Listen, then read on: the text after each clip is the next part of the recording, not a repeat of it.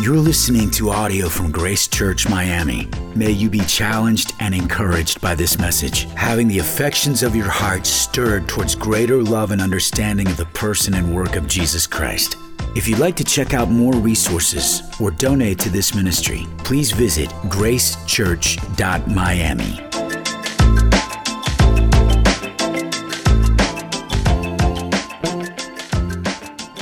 Speaking of forgetfulness, if we could be honest, forgetfulness is a problem for any one of us at any given time. We are prone to forget important dates, important people, people's phone numbers. There are people that will text us something about themselves but not introduce who they are in the text, assuming that we just know who that is, and we have to sort of say, hey, I don't know who this is. Forgive me if that's offensive. I didn't save your number the last time you texted me. If you've ever texted me before, some people surprisingly will somehow think, oh, you're just supposed to know. Other important dates, I'm happy to report that my sister and her husband just had their wedding anniversary yesterday, and I remembered. And I was able to call her and wish her a happy anniversary. I have no clue how many years it's been, though. I forgot how many years it's been, but I did not forget the date. And so I'm like halfway on the brother scale as far as how good of a brother I am in remembering my sister's wedding date.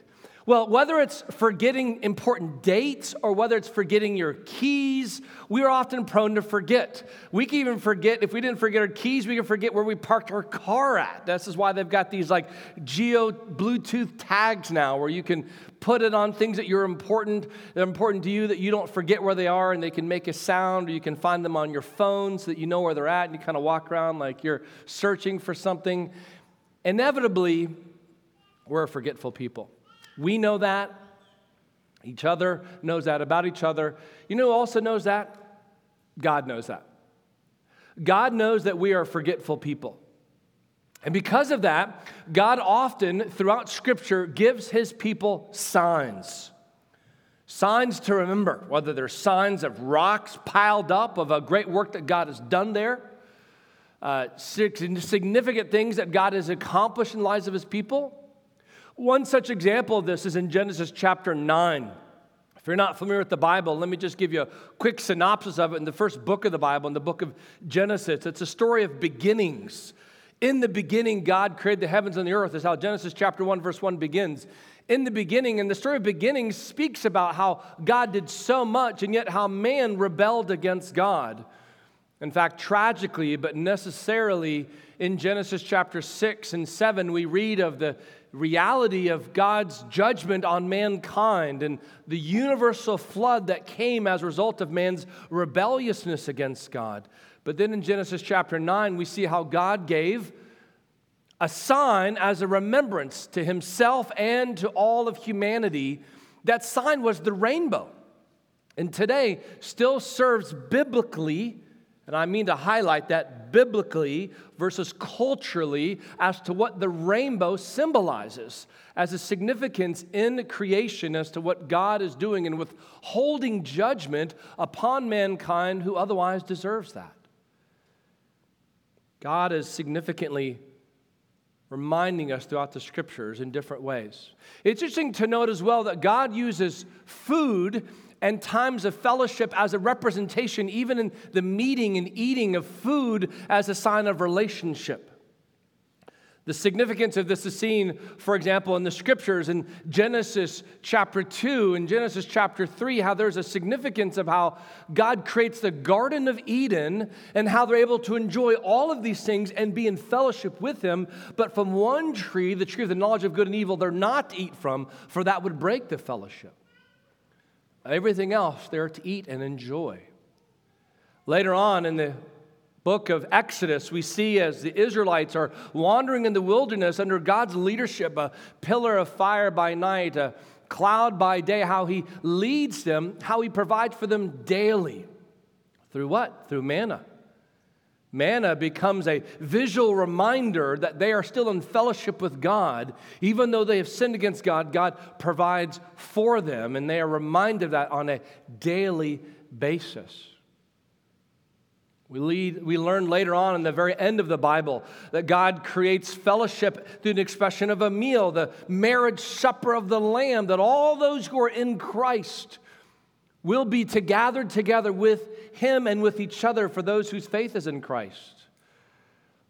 God gives us something as basic as food as a sign of remembrance. I trust many of you perhaps are in the practice when you sit down at a meal, reminding yourself in the very presence of something as basic as food. God has provided. God cares. God is sustaining. Well, this is obviously clear today in our text in Matthew 26. I want to ask you to open your Bibles to Matthew 26 to be reminded of this important sign that God gives. A sign that we need to be reminded of lest we forget the significance of who Jesus is and what Jesus has done. It is our practice at Grace Church to go through the Bible together. If you don't have one and you would like to have one like I have, just a printed version, which we'd love for people to have, those are available for you for free at the Welcome Center. You can just go back there and say, hey, here you guys have a free Bible. Could I get one of those? We'd be glad to give you one. Others choose to look on their phones or their tablets. We are in the book of Matthew, the teachings of Jesus as recorded from one of his earliest followers by the name of Matthew, himself a Jewish man, teaching about the Jesus of Nazareth, who was no one less than the Son of God and continues to be that even today. And the main point of what we're going to learn today is that the Lord's Supper was given to the church in order that we might remember the sacrifice of Jesus for us and prepare for his return one day. To do all that, let's first of all learn, number one, the old days with the old ways. Now, our text primarily is going to be in Matthew 26, verses 26, but let me ask you just to get a sense of the scene. Go back to chapter 26, verse 1. It says in chapter 26, verse 1, when Jesus had finished all these sayings, which teaching earlier on the Sermon on the, not Sermon on the Mount, but the Olivet Discourse, he said to his disciples, you know that after 2 days the Passover is coming. It refers to the Passover. Now jump ahead in your Bibles, if you would, to verse 17. Now, on the first day of unleavened bread, the disciples came to Jesus saying, where will you have us prepare for you to eat the Passover? And then again, verse 20, when it was evening, he reclined at table with the 12. And as they were eating, he began to teach. Number one, the old days with the old ways. The context in which our text is seen today in Matthew 26, specifically verses 26 to 30, is in the context of what's known as the Passover. Now, some of you are Jewish, you will know this well. Others of you are not, and you do not know what the Passover is about. And I want to make sure you understand it, because if you don't understand Passover, it's likely you're not going to understand what's going to happen in the next 4 verses that we're going to get to, because it's significant historically and theologically. The Passover feast was marked by the start of the Feast of Unleavened Bread. We saw that in verse 17. This was a week-long celebration. Preparations for the Passover meal would begin on a Thursday morning with a diligent search for any leaven. Leaven is another word for yeast. You think about yeast and baking. This is this idea. Any leaven in the house that should be found and removed would be the practice. It was not to be used in the bread that was to be baked in preparation for the original exodus from Egypt. There would be a time to do this baking, but it should be unleavened bread. The leaven was also for the people of Israel a symbol of evil. It was therefore not in any way to be present. Also on Thursday morning, the unleavened bread would be prepared for the feast. In the afternoon, the Passover lamb, a lamb that would represent that household. A lamb would be taken to the temple and slain as an offering and substitute for those people. After sunset, the actual Passover meal would be observed. This was normally a family gathering, or normally be at least 10, usually no more than about 20 in one household at one time, where they would be gathered together, seated around this. This would be a full, extensive meal, different courses and dishes. Some of your traditions and different family backgrounds, you can think of this as like a Thanksgiving meal. You think about a Thanksgiving meal or a Christmas meal. You think about just sort of the multiple hour-long, multiple dishes together. But it was not just eating, and it was not just people. It had significance to it. And just again, for those of you not familiar with the Scriptures, some of you are here today investigating Christianity and maybe just overall new to the Bible itself. Let me just explain briefly for you what's significant about this. This goes back in time historically to the people of Israel who at one time were being cared for in the land of Egypt by the Pharaoh because of Joseph's reign and place in the land of Egypt, but now were forgotten and eventually became and were made as slaves to the Egyptians. For over 400 years, believing that God had forgotten them. And after, as I referenced in weeks past, over many different ways in which God showed a sign to Pharaoh to let his people go, finally the 10th plague, as it was referred to, was going to be the sign of God bringing death upon the land. The firstborn of every household, every livestock, the firstborn of every household would die, unless and except for the people of Israel, if they took a lamb, sacrificed it, and across the doorpost of their house took the blood from that lamb, and therefore the angel of death, seeing that, would pass over them, and there would be no death upon their household. Then later on, after that time, they would exit Egypt.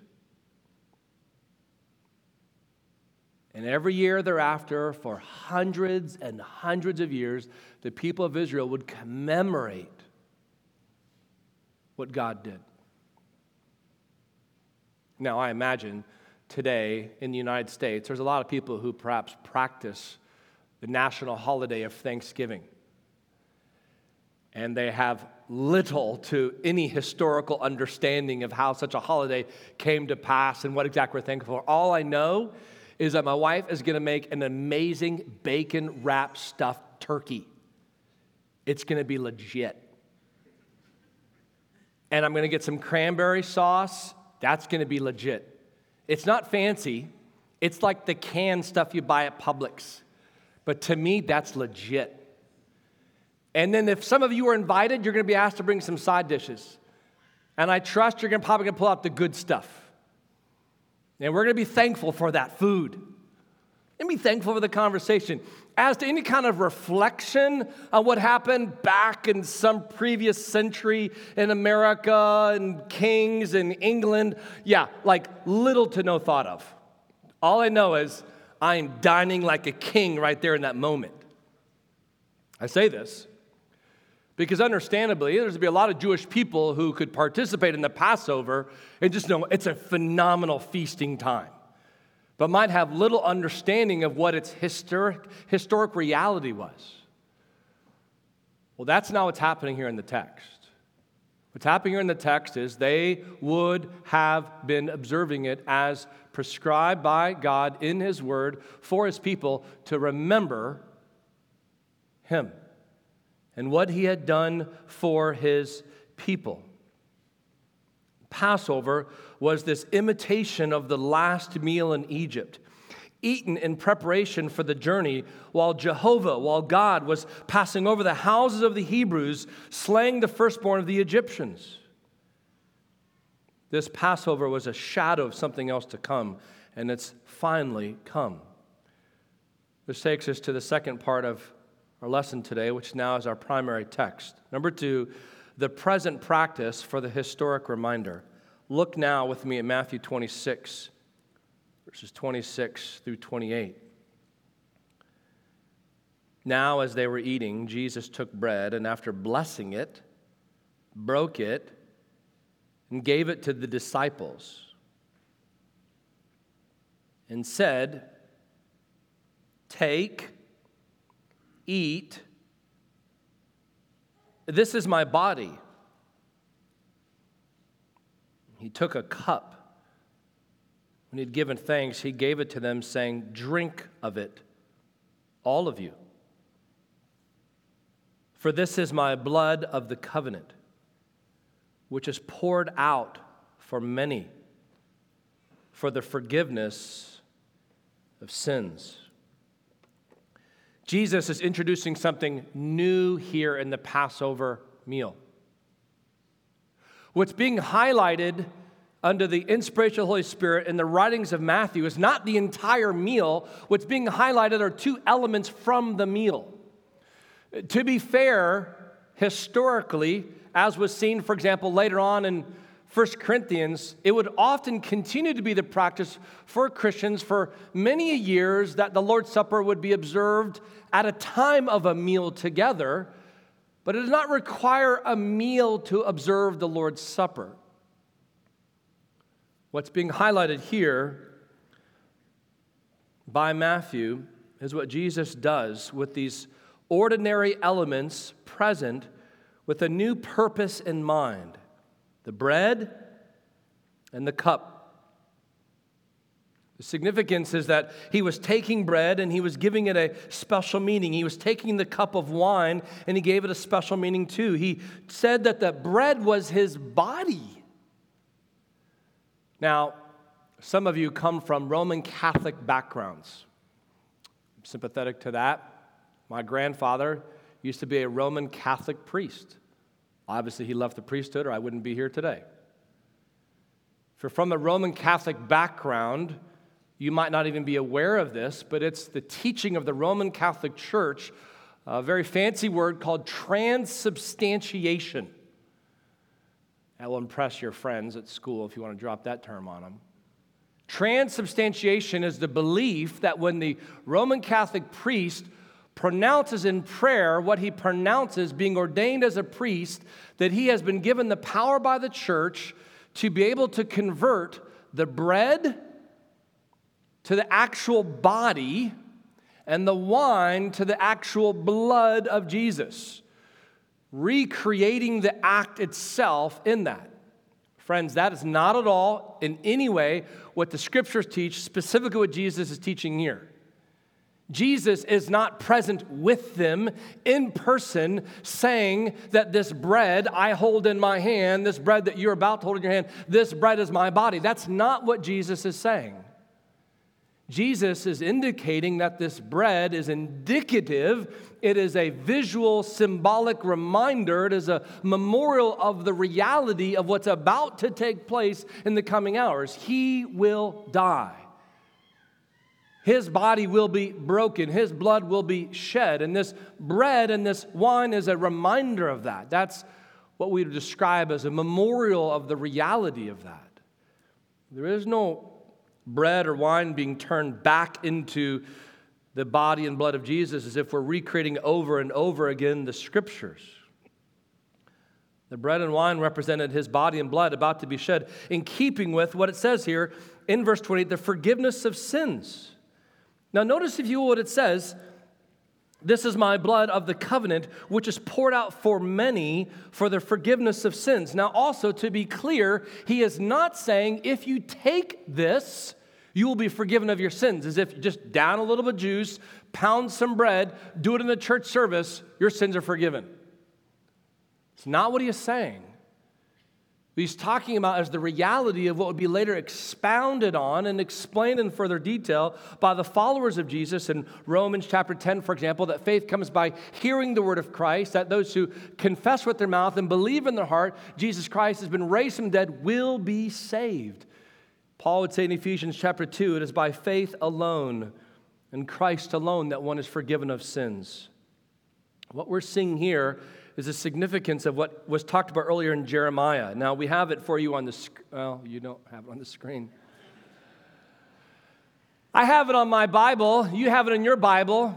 If you want to venture there, let's do it. It's a few verses. Keep your hand in Matthew. Go to Jeremiah. You're like, where in the world is Jeremiah? Go to the middle of your Bible. That's the book of Psalms. Then turn a little bit to the right. A little bit to the right. You eventually get to Jeremiah. Jeremiah chapter 31.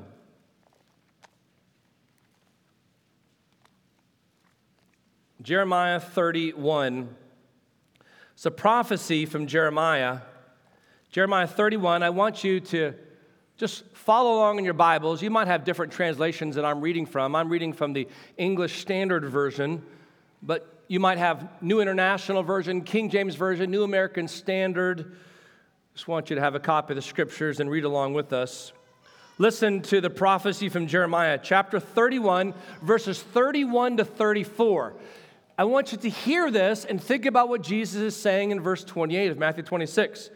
Jeremiah says, "Behold, days are coming, declares the Lord, when I will make a new covenant with the house of Israel, with the house of Judah, not like the covenant which I made with their fathers in the day I took them by the hand to bring them out of the land of Egypt." So it's not like the Mosaic covenant. "My covenant which they broke, although I was a husband to them, declares the Lord. But this is the covenant which I will make with the house of Israel after those days, declares the Lord. I will put my law within them, and on their heart I will write it. And I will be their God, and they shall be my people. They will not teach again, each man his neighbor and each man his brother, saying, 'Know the Lord.' For they will all know me, from the least of them to the greatest of them, declares the Lord. For I will forgive their iniquity, and their sin I will remember no more."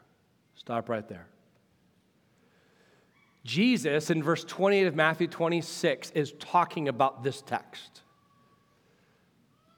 Paul would later refer to this in 2 Corinthians about how we are new creatures in Christ, how we have been given a new heart. Friends, consider this. For those of you who are here who are Christians, think about this fact of what Ezekiel would say. Another prophet would say that God would remove your heart of stone and give you a heart of flesh. What's he talking about? He's talking about the fact that he would put the law of God in your heart, where you would now have a new desire to live for God and honor Christ. That is the aftermath. That comes as a result of faith in Christ for the forgiveness of sins. What you see here in the text in Jeremiah and being referred to by Jesus is the promise of forgiveness, the forgiveness of sins.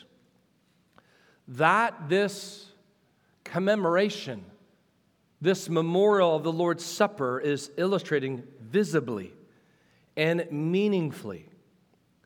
While the blood of the Passover lamb sufficed to withhold the judgment of God for a time, the blood of the Lamb of God, Jesus himself, would actually take away the sins of all those who would ever believe, John chapter 1, verse 29.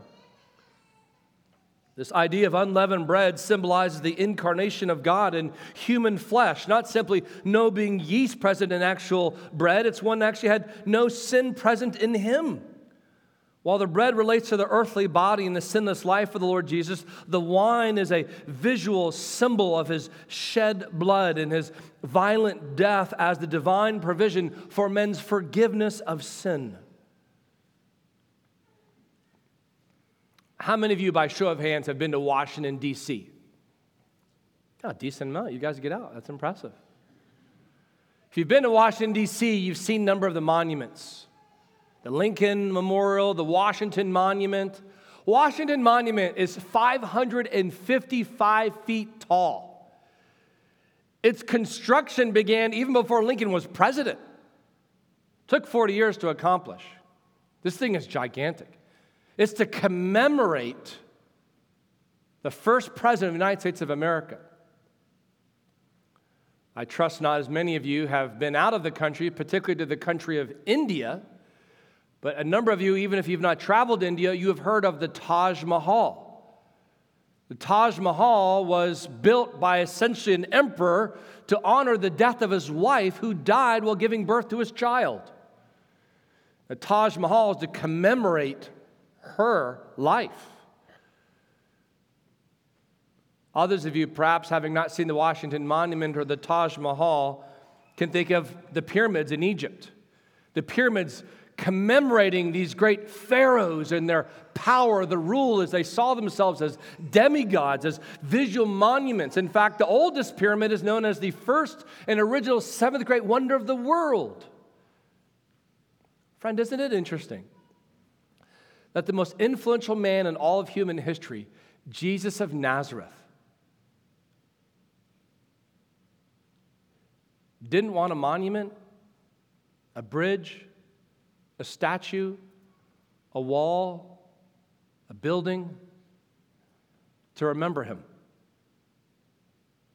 Instead, he would take two ordinary pieces that we are familiar with regularly, and when he'd use that to commemorate his life, his death, and eventually, as we would see in 1 Corinthians, his future return. It's remarkable to consider, by contrast, Jesus in his humility, what it was that he would give to the church to commemorate his sacrifice for sinners. Can I ask you today, in what are you placing your confidence for the forgiveness of your sins? What do you think of as being great and worth remembering? Not what will be the legacy of another, but what will be the legacy of yourself? How does something like a small piece of unleavened bread and a small serving of wine or juice commemorate something more profoundly significant? Which takes us, third and final, the future time of a royal feast to come. The future time of a royal feast to come, realizing we don't have screens, just to remind you. Number one, the old days with the old ways. Number two, the present practice for the historic reminder. And then number three, the future time of a royal feast to come. Look back at, if you would, verse 29. Jesus says, I tell you, I will not drink again of this fruit of the vine until that day when I drink it new with you in my Father's kingdom. Verse 30. And when they had sung a hymn, they went out to the Mount of Olives. This is significant of what Jesus is speaking about here. We've heard of it in passing. If you've been with us for a while, if not, let me just read it to you. You're welcome to turn there. Otherwise, just listen to it. In Matthew chapter 8. Matthew chapter 8, verse 11.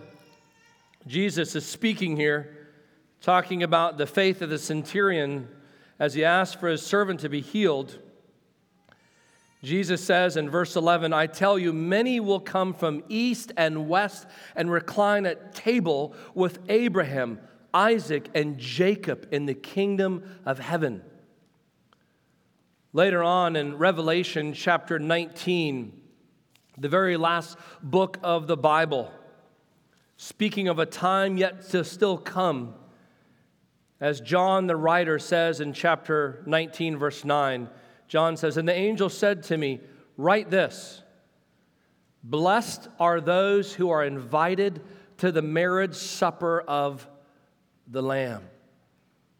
And he said to me, these are the true words of God.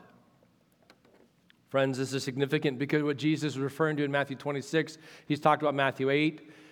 John writes about himself in Revelation 19. It repeatedly goes on throughout Scripture, and that is the grand and glorious promise of a future to come when all those who are in Christ by faith will dine together, will be united together in worship to the Lord, in unity with one another, as indeed they are together around the risen Savior. As Jesus speaks about the Father's kingdom, he's referring to the idea God the Father, God the Son, God the Spirit, the triune Godhead together as one, and how we are invited into that relationship. This is why it's so significant to recognize the Lord's Supper. Hear me say this, and this will help you understand what's going to happen in a few minutes again this morning. The Lord's Supper is personal and it's communal. personal and it's communal. Why do I say this? Because sometimes the myth of Christianity is this. The myth of Christianity is that it's very private. It's understandable, right-hearted, wrong-headed. Christianity is not private. Christianity is personal, but it's always public. And even the Lord's Supper is given to the church, to the disciples, and expected that they continue to practice together as they come together. In fact, the problem in 1 Corinthians, let's just have a quick little historical lesson here. In Corinth, a city like Miami, you've got a bunch of Christians gathering together. They gather on the first day of the week. That would have been a Sunday. Now, just so you know, back then, they're working on Sundays. They're not taking the day off. That's the first day of the week. It wasn't a Christianized place where they had Sunday off. But the problem was, those who were rich, who didn't need to work, they had servants working for them or other type of endeavors already invested well that they didn't need to work. They were starting to gather earlier in the day. And they were having a meal together. They're eating the food. They're drinking the wine. And they're not waiting to others of us who have to work throughout the whole day, can't get there until we get off from work. Where we would gather together around the Lord's table to have that time together where we would commemorate the crucifixion of Christ for us. And so as a result of that, they have partiality. In fact, it says in 1 Corinthians, some of them are actually getting drunk. They've drank so much of the wine, they're actually drunk. And they're profoundly selfish because they're not waiting for other people. Paul has to confront and address this issue in 1 Corinthians 11. That's why he says within a few short verses, 4 different times, when you come together. When you come together. Friends, today, until the Lord returns again, today, the significance of the Lord's Supper is not only personally as a point of reflection, is my faith in Christ alone for the forgiveness of my sins. It's also a point of identification with other Christians around me.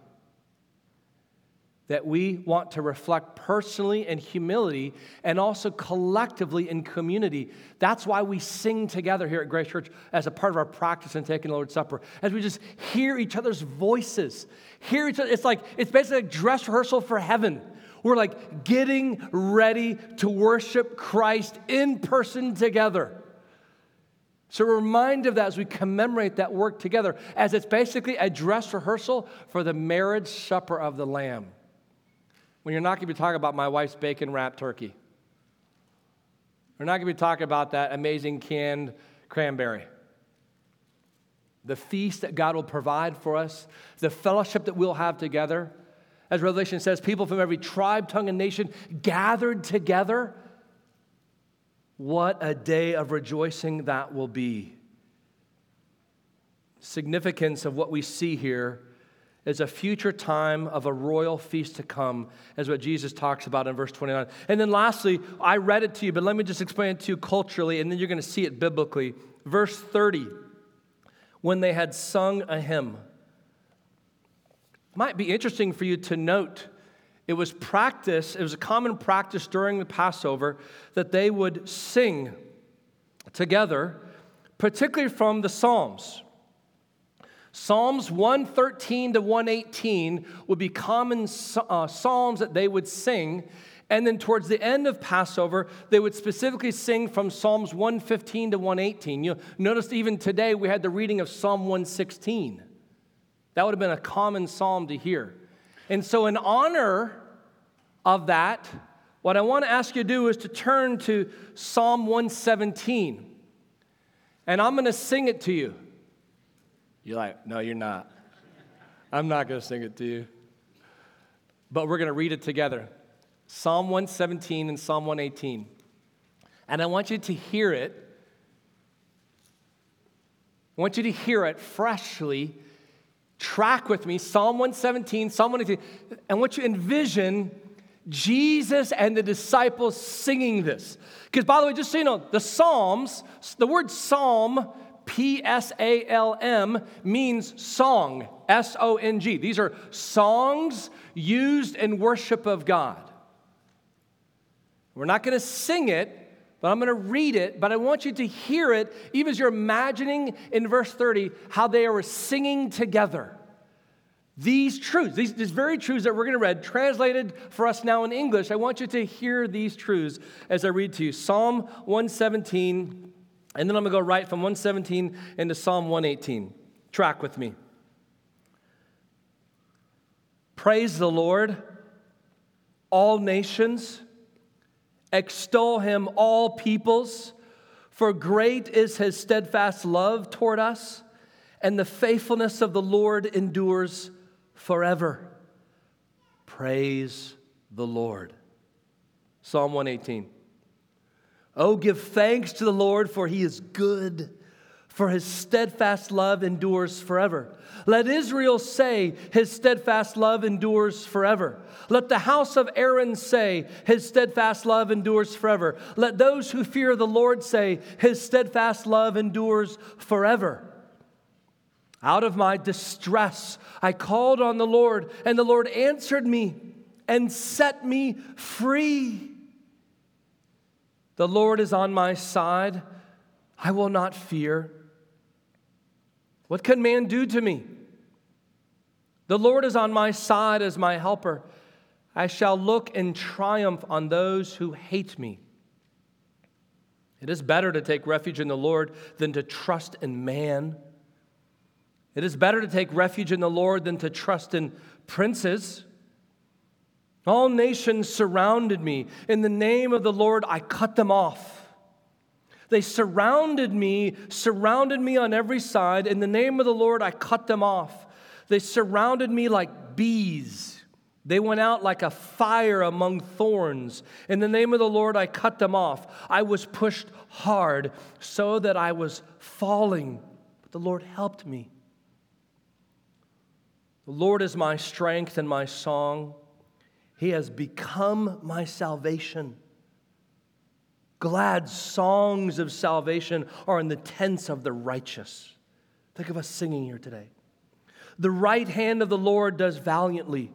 The right hand of the Lord exalts. The right hand of the Lord does valiantly. Verse 17, I shall not die, but I shall live and recount the deeds of the Lord. The Lord has disciplined me severely, but he has not given me over to death. Open to me the gates of righteousness, that I may enter through them and give thanks to the Lord. This is the gate of the Lord. The righteous shall enter through it. I thank you that you have answered me and have become my salvation. The stone that the builders rejected has become the cornerstone. Verse 23, this is the Lord's doing. It is marvelous in our eyes. This is the day that the Lord has made. Let us rejoice and be glad in it. Save us, we pray, O Lord. O Lord, we pray, give us success. Blessed is he who comes in the name of the Lord. We bless you from the house of the Lord. The Lord is God. He has made his light to shine upon us. Bind the festal sacrifice with cords up to the horns of the altar. You are my God, and I will give thanks to you. You are my God, I will extol you. Oh, give thanks to the Lord, for he is good. For his steadfast love endures forever. Friends, did you just hear the shadow murmurings of the gospel? Of what was spoken and sung and read repeatedly year after year after year, countless times, was fulfilled in Christ. Even what it says there in verse 22, what it says, the stone that the builders rejected has become the cornerstone. Peter himself would say in 1 Peter, that was Jesus. That was Jesus. Look earlier, if you will, in the text what it says. Verse 5, out of distress I called on the Lord, and the Lord answered me and set me free. The Lord is on my side. I will not fear. What can man do to me? Friends, you are free if you're in Christ. Nothing man can do to you. Can fire you, can reject you, can kill you. There's nothing you have to fear. For the Lord is on your side in life and in death. When you participate in the Lord's Supper, We participate with the fullness of this in mind. We do this together until the Lord comes. Listen, at Grace Church, we might forget many things. We're a church of redeemed sinners led by leaders who are redeemed sinners. We're not omniscient. But one thing as your elders were committed to is to not let you forget the gospel. To not let you forget what God has given to us to remember. And that is the Lord's Supper. In such a small sampling, a profound reminder of a grand, big truth. The Savior laying down his life for sinners. The question is that you? Have you come to that recognition yet this morning? Do you desire to participate in this in obedience to the Lord? Not believing that the act itself forgives sins, only Christ can forgive sins. But the act commemorates what you've already believed. So I would just say to those of you who are not Christians, you are in the right place. However, this time of memorial is for those whose faith is in Christ. So if that's not something that presently defines and determines your present reality, that you have repented of your sins, ask God to forgive you and put your faith in Him, then friend, see here as that tray passes before you, as those elements are opened in front of you. See these elements for what they're intended to be, a reminder that it would take something more than your good works, my family's good works, to gain me access and peace with God. For those of you who are in Christ, be mindful of what Paul says in 1 Corinthians 11, to not do this in an unworthy manner, which means he's talking there about doing so to be knowledgeably in sin and not repent of that sin. Be right with God. Part of that means being right with each other. Relationships to be restored. Sin of yours to be confessed. So here's how we'll do this and how our practice at Grace Church many a times as we do this now. We'll do this again on Good Friday together. So we'll give you a chance with the distribution of elements. Now, just by the point of explanation, if you're on the sides, we have on the back of the pew in front of you different communion cups kind of prepackaged for you. We want to kind of respect those who want to have still some social distancing. If you're in the center, we have trays that we're about to pass out to you.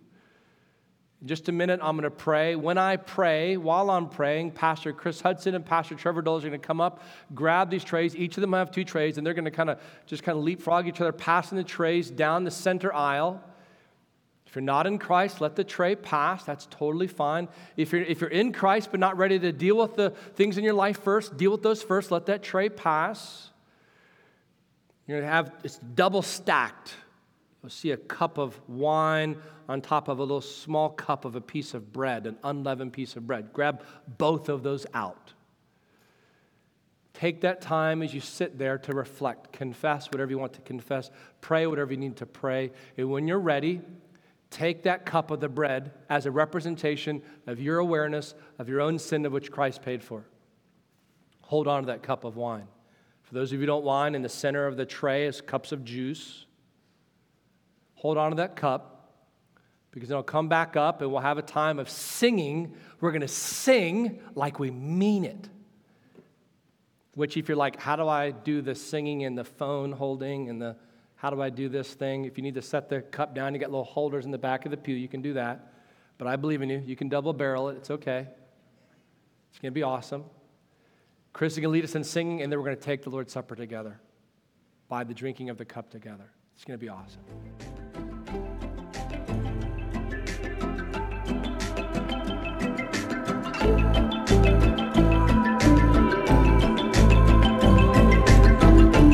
Thank you for listening to audio from Grace Church Miami. May God draw you nearer to Him through His Word. If you'd like to check out more resources or donate to this ministry, please visit gracechurch.miami.